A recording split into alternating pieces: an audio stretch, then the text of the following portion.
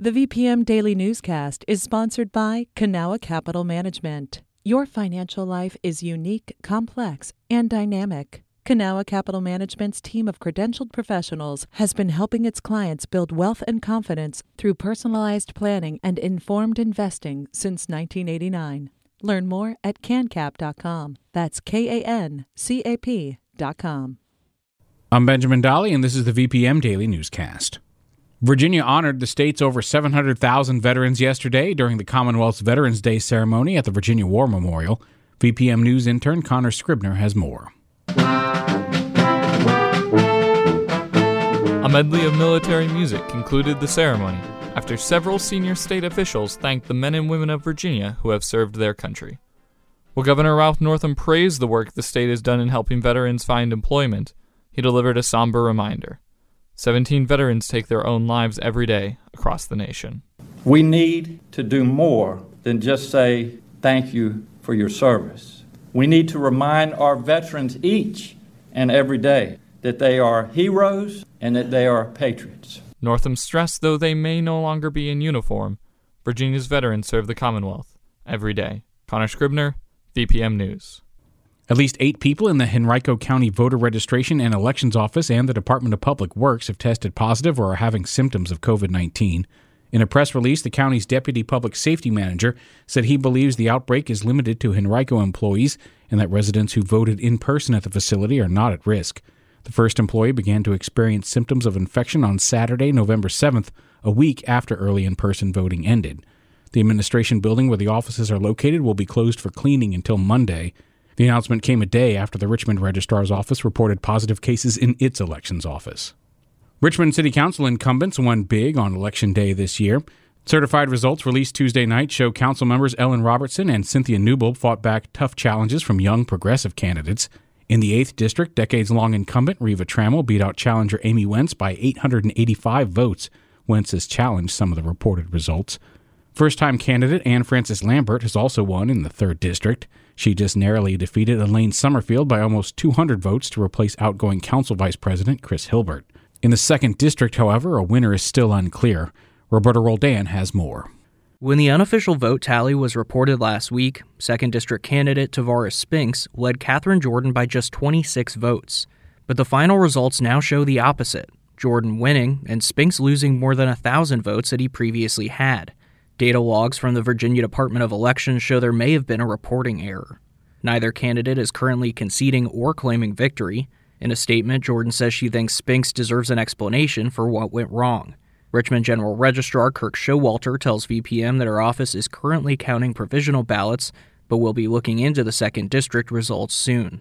Roberta Roldan, VPM News. Richmond Mayor LeVar Stoney has officially secured another 4 years in office. Stoney received 38% of the overall vote in his bid for re-election. He also got the most votes in 6 of 9 city districts, which is key to how Richmond elects its mayor.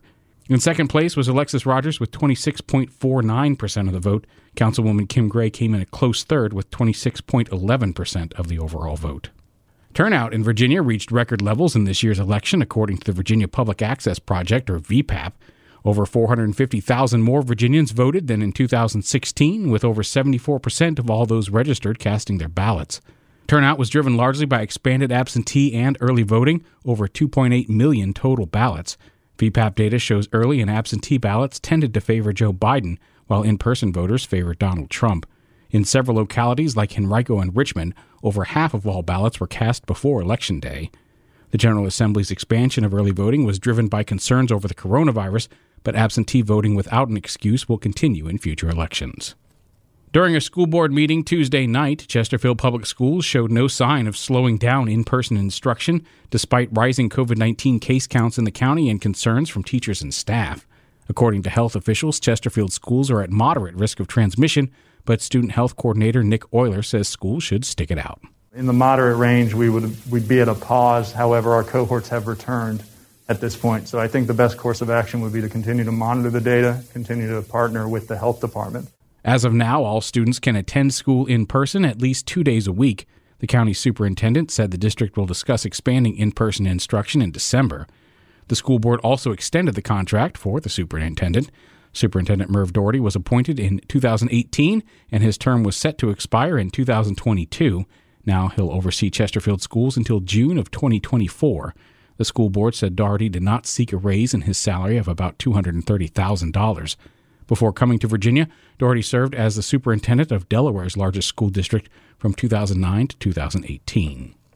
Chesterfield's Director of Transportation, Calvin Fry, said at the meeting they had enough drivers to transport the first 3 cohorts of students, but with the final group now returning, some complications have been cropping up, namely a lack of drivers. We have currently approximately 65 drivers that are on leave or intermittent leave as a result of medical conditions or COVID-related conditions. We have approximately 56 vacant positions to cover routes. Fry said those open positions result in drivers having to do what's called a double back 150 times each morning. Fry added a fully staffed transportation department would have 502 driver positions.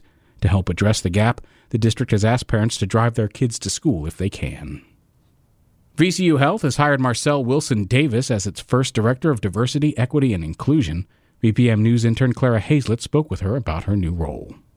I don't know that I chose this work. I think this work chose me. That's Marcelle Wilson Davis. She says her upbringing inspired her to pursue a career in inclusive leadership. Being from the Caribbean, I had an accent. I dressed different. I ate different foods. Davis was born in the Caribbean and moved to Brooklyn when she was 11. And you would think Brooklyn or New York being a melting pot that I would fit right in, but I was uncomfortable and I didn't really feel like I fit in with any one particular group. At VCU Health, Davis will help develop and implement a strategy that promotes an inclusive culture. She says one key goal is to train staff and leadership in sensitive issues like unconscious bias. Clara Hazlett, VPM News. Small businesses in Chesterfield County can apply for a third round of federal CARES Act funding starting today. The relief fund is meant to support businesses that have had to close due to COVID-19. The grant can be used to cover expenses like payroll and rent. Officials say they made changes to this round of funding, making it accessible to more small businesses, including nonprofits. Previous grant recipients are not eligible to apply. All the stories you've heard can be found online at vpm.org/news. This has been the VPM Daily Newscast. VPM. There are so many issues playing out in RVA. I mean, pretty much anyone will tell you. There's definitely a lot of poverty. Finding affordable housing. Traffic, public transportation. Climate change and heat islands. Trying to find childcare in Richmond area. I'm Rich Marr, host of a new VPM podcast called RVA's Got Issues. Listen to the podcast starting May 22nd. Do you have issues with RVA? Haven't found out yet. Okay, good.